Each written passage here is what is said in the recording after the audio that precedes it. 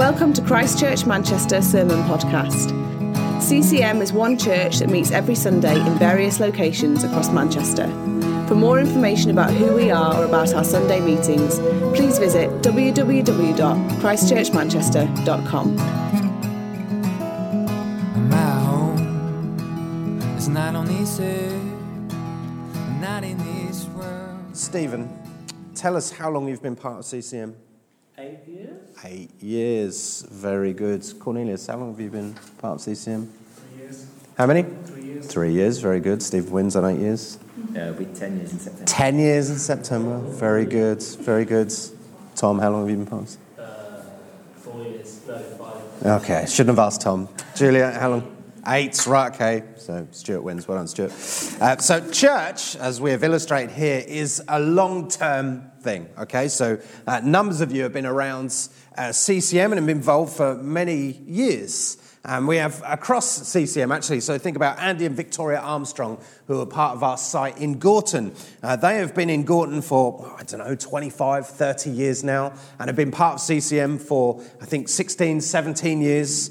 And they've been working in that part of town, plugging away, loving the place, building church, seeing the kingdom move forward. And they've been doing it for year on year on year. The Simmonds family, we've been in Manchester for 14 years now, just planting and loving the city and working hard. And we've got friends who have planted churches in Krakow, Warsaw, Prague, Stockholm, Amsterdam. I know I was chatting with a pastor in Lagos a few weeks ago who's been there for years working hard. There are people all over the world in towns and villages and cities working hard to build church, to see the kingdom of God move forwards.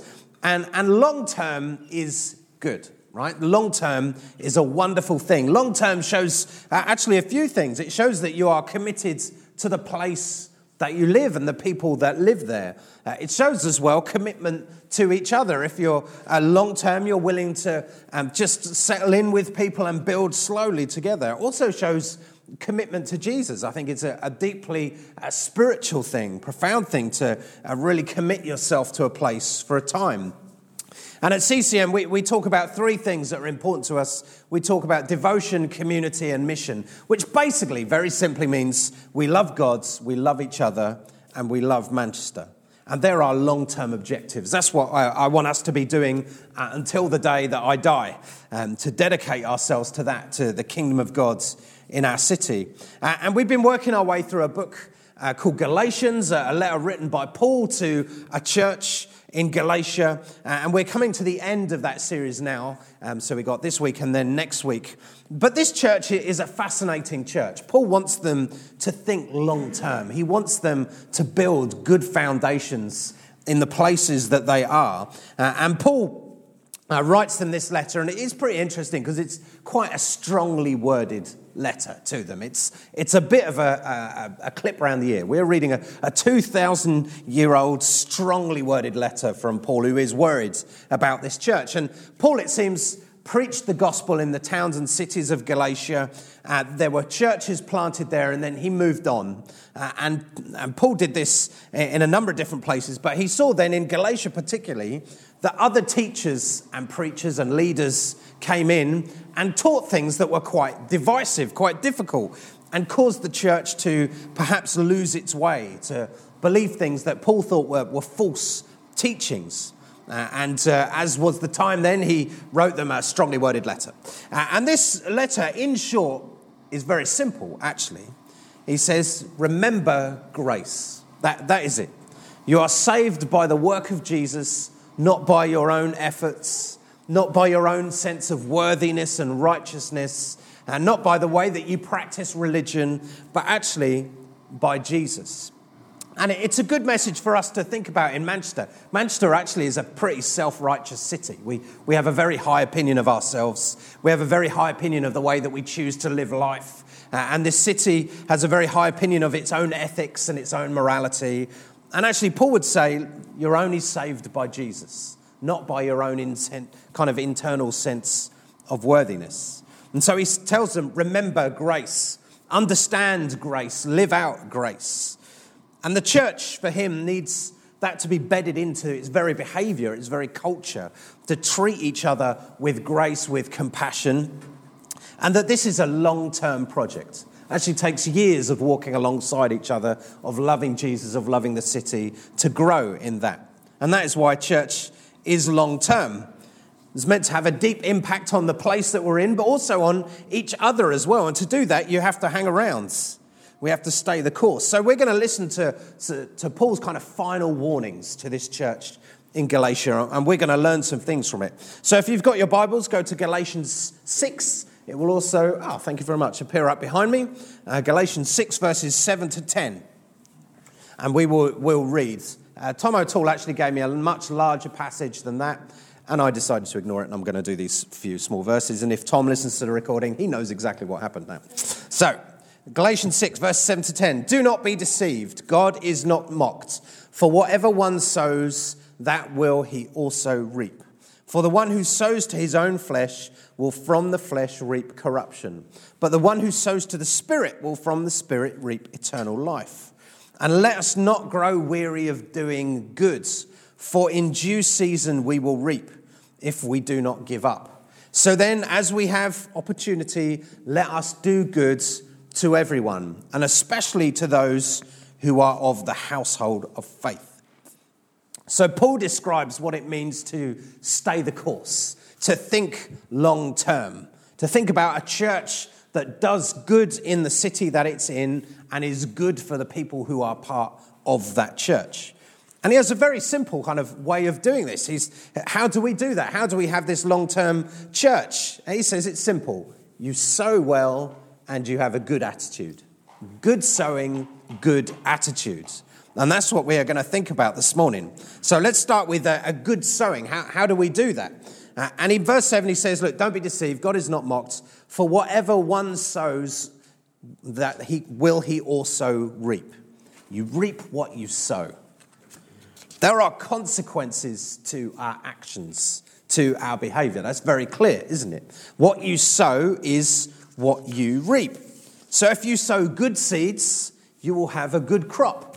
So Vicky likes gardening. I can't understand it, but she likes gardening, and she puts good seeds in and gets things that she says are good. I don't know what they are, but she grows good things, and sometimes we eat them. But if you sow bad seeds, or if you ignore the ground, then what do you get? You get weeds. And Paul explains, he says, look, for the one who sows to his own flesh will from the flesh reap corruption. So what does he mean by that, sowing to the flesh? It's quite unusual language, isn't it? It's not very modern world language. Well, what does Paul mean? And when Paul is talking about the flesh, he isn't really talking about the human body. Okay? And Paul is sometimes painted as this person who is very spiritual and anti-physical.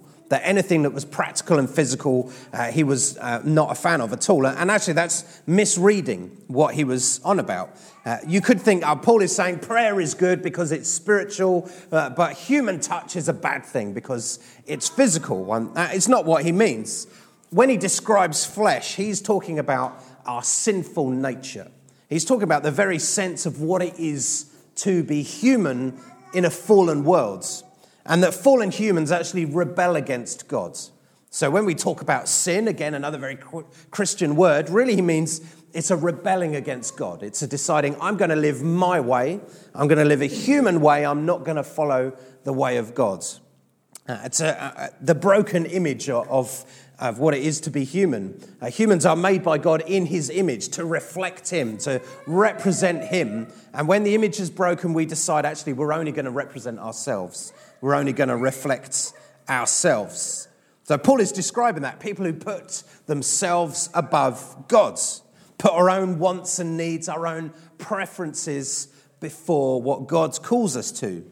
So when you sow to your flesh, as Paul describes, you're sowing for yourself. I'm going to live in the way that I want to. I will sow to that. I'll look to make myself happy. I'll look to serve myself. I'll look to serve my own ethics and desires, my own way of living life, and I'm not looking to God's. And Paul says when we do that, what do we reap? He says we reap corruption. So let's think of an example of that. Perhaps we like to gossip, maybe, and we live in a very gossipy culture, don't we? And in that moment of gossip, you can feel quite powerful, can't you? You can actually know something about somebody, maybe somebody who's not even there, and you can make a joke about them with your friends, or you can offer an opinion about the way that they behave or something that's going on in their life. And for that moment, you have some power in that situation. It's a good feeling. It's quite an addictive feeling in that moment. So we sow into gossip. So into talking about people behind their back, or saying things about people when they're not there to defend themselves, or just generally running people down when they're not present. But when you sow to gossip, eventually you will reap to it. So your friends will see, he's happy to gossip about other people when he's not here. Let's offer an opinion about his behavior, shall we? And people will begin to talk about you behind your back. We sow to gossip. When you slow to the flesh, when you live for yourself, actually, you reap what you sow. You reap corruption. And Paul is addressing this at a church, a group of believers in a place. And he's saying, look, when we sow to our flesh, when we sow to ourselves, when we live for ourselves, actually it makes community life very difficult. If you have a whole bunch of people who are actually just sowing to their own way of doing things, to their own wants and needs, it makes it very hard to work together. It makes it very hard for a family, doesn't it? If you are part of a family and that family is made up of individuals who only want to look after themselves and will go to battle to beat other people in their family, that is not a good place to be, is it? That's not a healthy place. And Paul would say, look, this is not compatible with loving God, with following Jesus. Actually, it's not really compatible with loving each other. And it's not really compatible with loving a city, serving a city. If a city was to look at a church and see they're gossips, or actually they seem to just argue amongst themselves a lot, or they seem to every now and again just divide into a brand new group of people, actually that is not a good witness to our city, is it? But Paul then says, look, the one who sows to the Spirit will from the Spirit reap eternal life. And Paul kind of brings this theme up again and again in his writing, actually, as he writes to different churches. He says very similar things. So he wrote another letter to a church in Rome, and he said, look, in Romans 8, he says, to set the mind on the flesh is death, but to set the mind on the Spirit is life and peace. So in Romans, he says, look, you set your mind on something. And in Galatians, he says, you sow to something. So you set your mind on the flesh, or you sow to the flesh. Or you set your mind on the Spirit, and you sow to the Spirit. When we sow, when we set our mind in a direction, actually, there are consequences to that. There is reaction to that. There are results to that. And we see that in the consequence of sowing to the flesh, of sowing to the self, like we talked about gossip. But Paul was saying you also see it with the Spirit, if you sow to the Spirit. And last week we talked a little bit about this in Galatians 5, when he talked about the fruit of the Spirit. He talked about love, joy, peace, patience, kindness, goodness, faithfulness, gentleness, self-control. They are the things that happen when you sow to the Spirit. They are the results, the consequences. They are what you reap when you sow to the Spirit. A friend of mine was a maths teacher in a very difficult school in Manchester, and she would tell me and Vicky about it. It was a high school. She would say, look, in this school, behaviour is difficult. Getting these kids to sit down and listen to me teach them on maths is a very hard thing. They are not interested in maths or in listening to me or in even behaving in a reasonable way. And she would talk about this saying, it's just really hard. This is a difficult environment to be in often. And she said, okay, well, one time I was just really struggling, so I prayed. I prayed that evening before I went into school the next day. I prayed for simply that there would be peace in the classroom. If there's some peace, then I can teach, and that is good for everyone. So she prayed. And she felt, God maybe suggest a few ideas of different things she could do in the class. But she said then the next week or so in school, there was peace in the classroom. Actually, I was able to teach. And she sowed to the Spirit, and she was able to reap from that.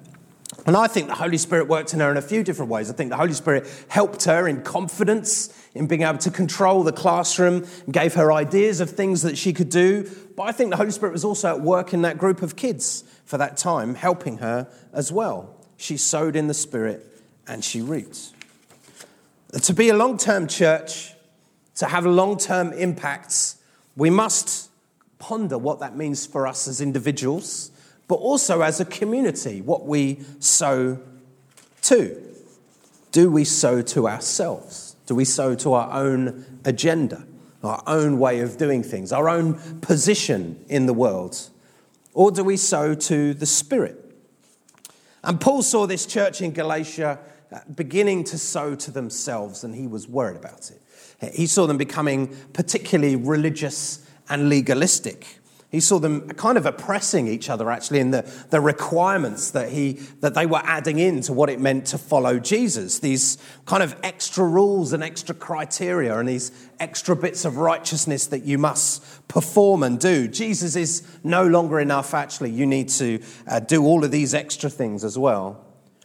And when we think of sowing to the flesh, you can think, okay, the preacher is going to go after some big classic sins here. That's what they're going to do. They're going to talk about sex and drinking and those kind of fleshly party sort of things that Paul is talking about. But actually, Paul's big concern, and it's his biggest concern in this, is it is robbing people of their faith in Jesus. That was his big worry. That your behavior is going to make it much more difficult for people to love Jesus. Now, to be a follower of Jesus actually is a very radical call. If you want to know, go read the Sermon on the Mount. Spend some time working through the preaching of Jesus in Matthew and let the things that he says we should do just hit you. He has very, very high standards for us. But the only way that we can ever get anywhere near those standards is by sowing to the Spirit. So for long-term church, we need to sow well. We also need good attitude. So let's go, verse 9. He says, "Let us not grow weary of doing good, for in due season we will reap if we do not give up. So that as we have opportunity, let us do good to everyone, and especially to those who are the household of faith." Doing good can be wearing, can make you weary. This sense of church life actually can wear you out.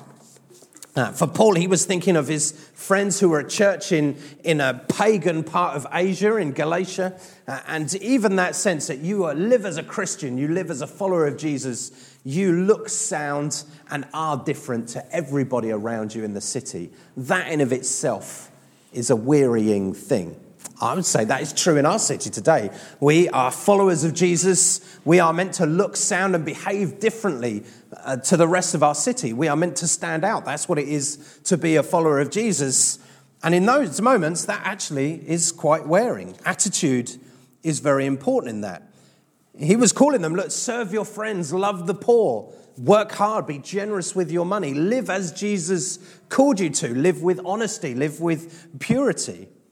To live for God, to sow to the Spirit in a world that sows to the flesh, actually is not a simple task.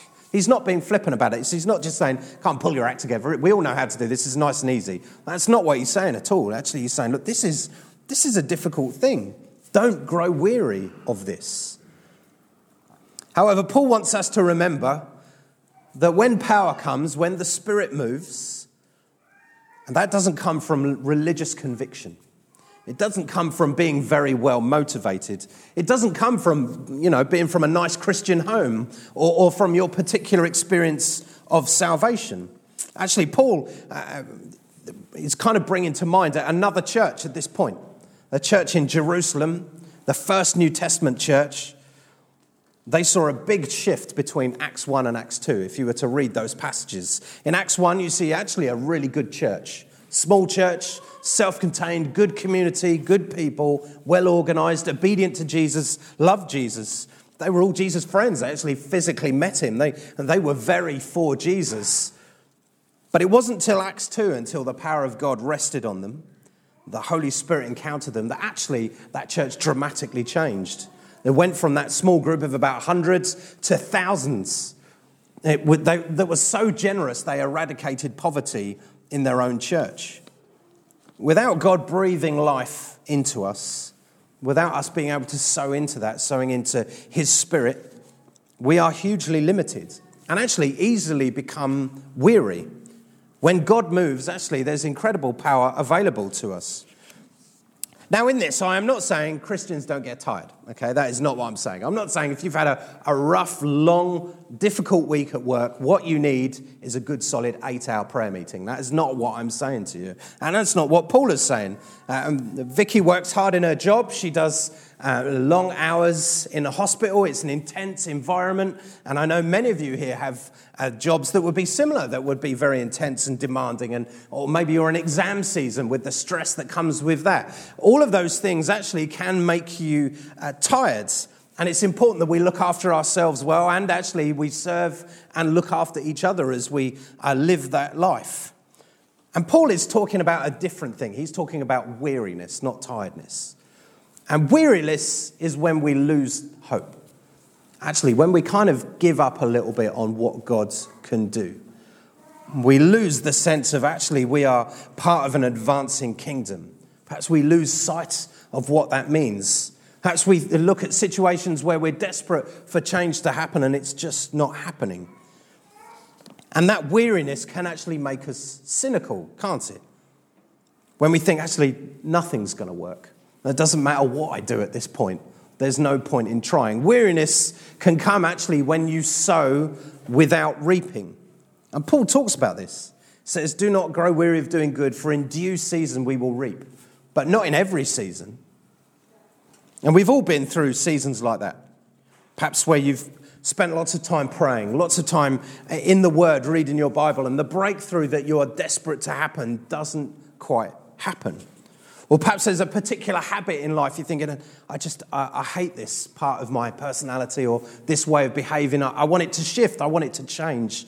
And you just feel like you're on a very long battle to bring that to change.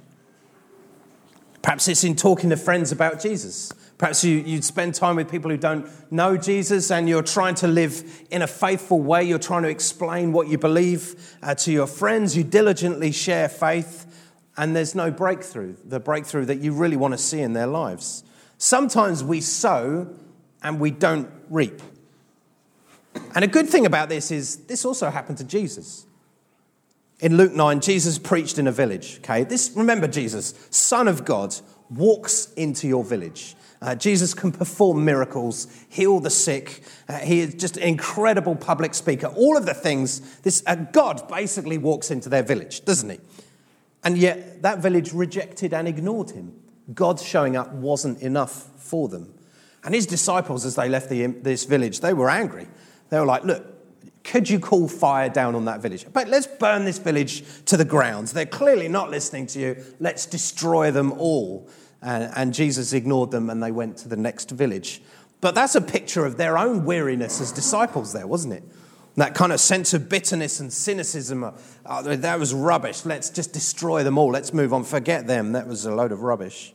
But Paul actually wants us to step back and observe the moment that we are in.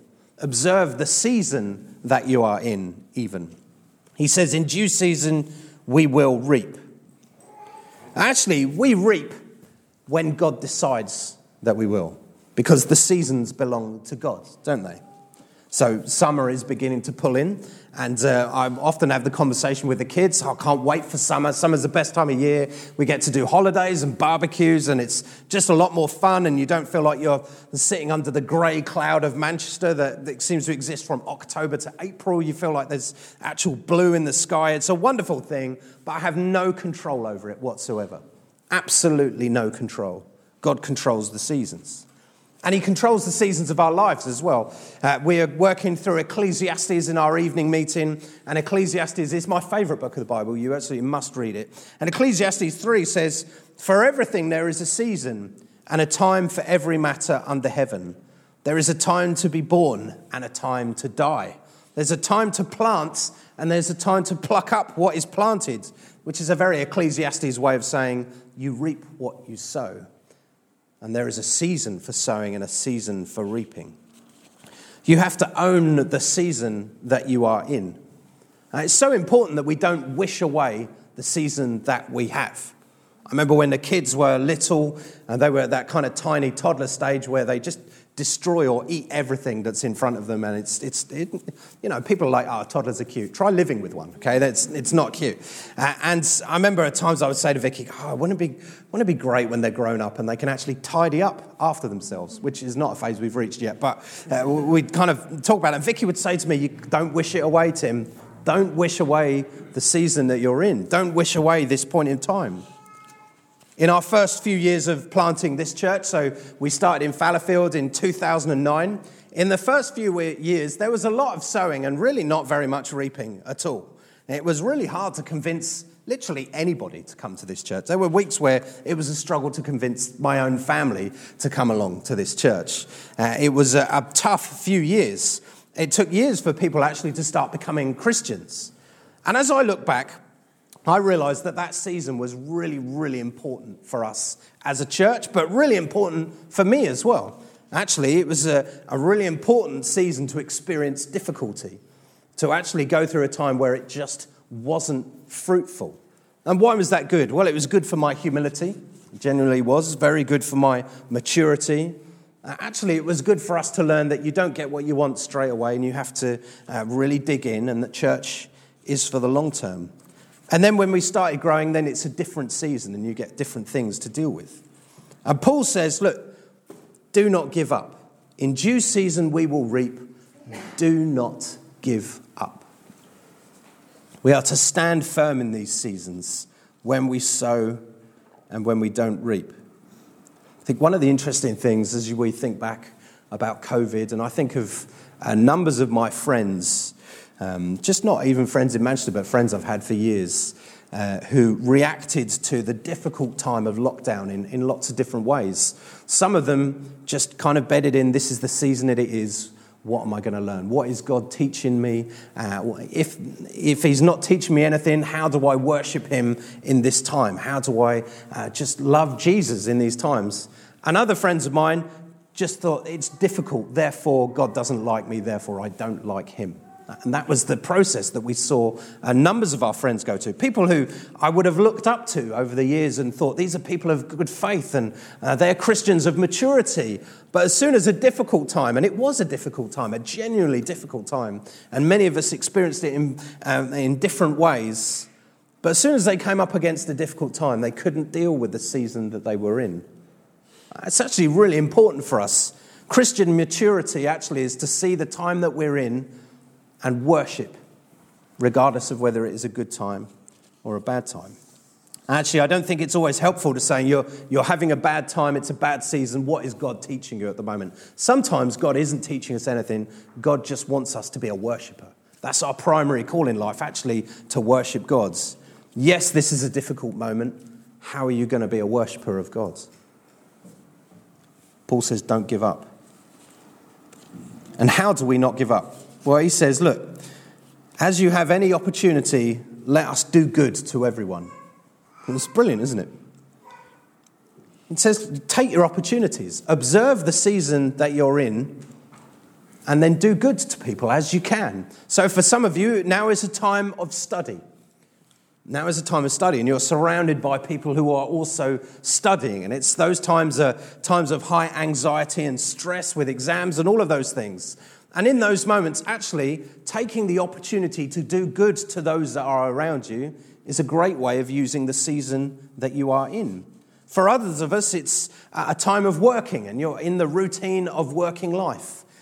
And what do you do in that season? Paul says, don't give up, but use the opportunity to do good to those around you.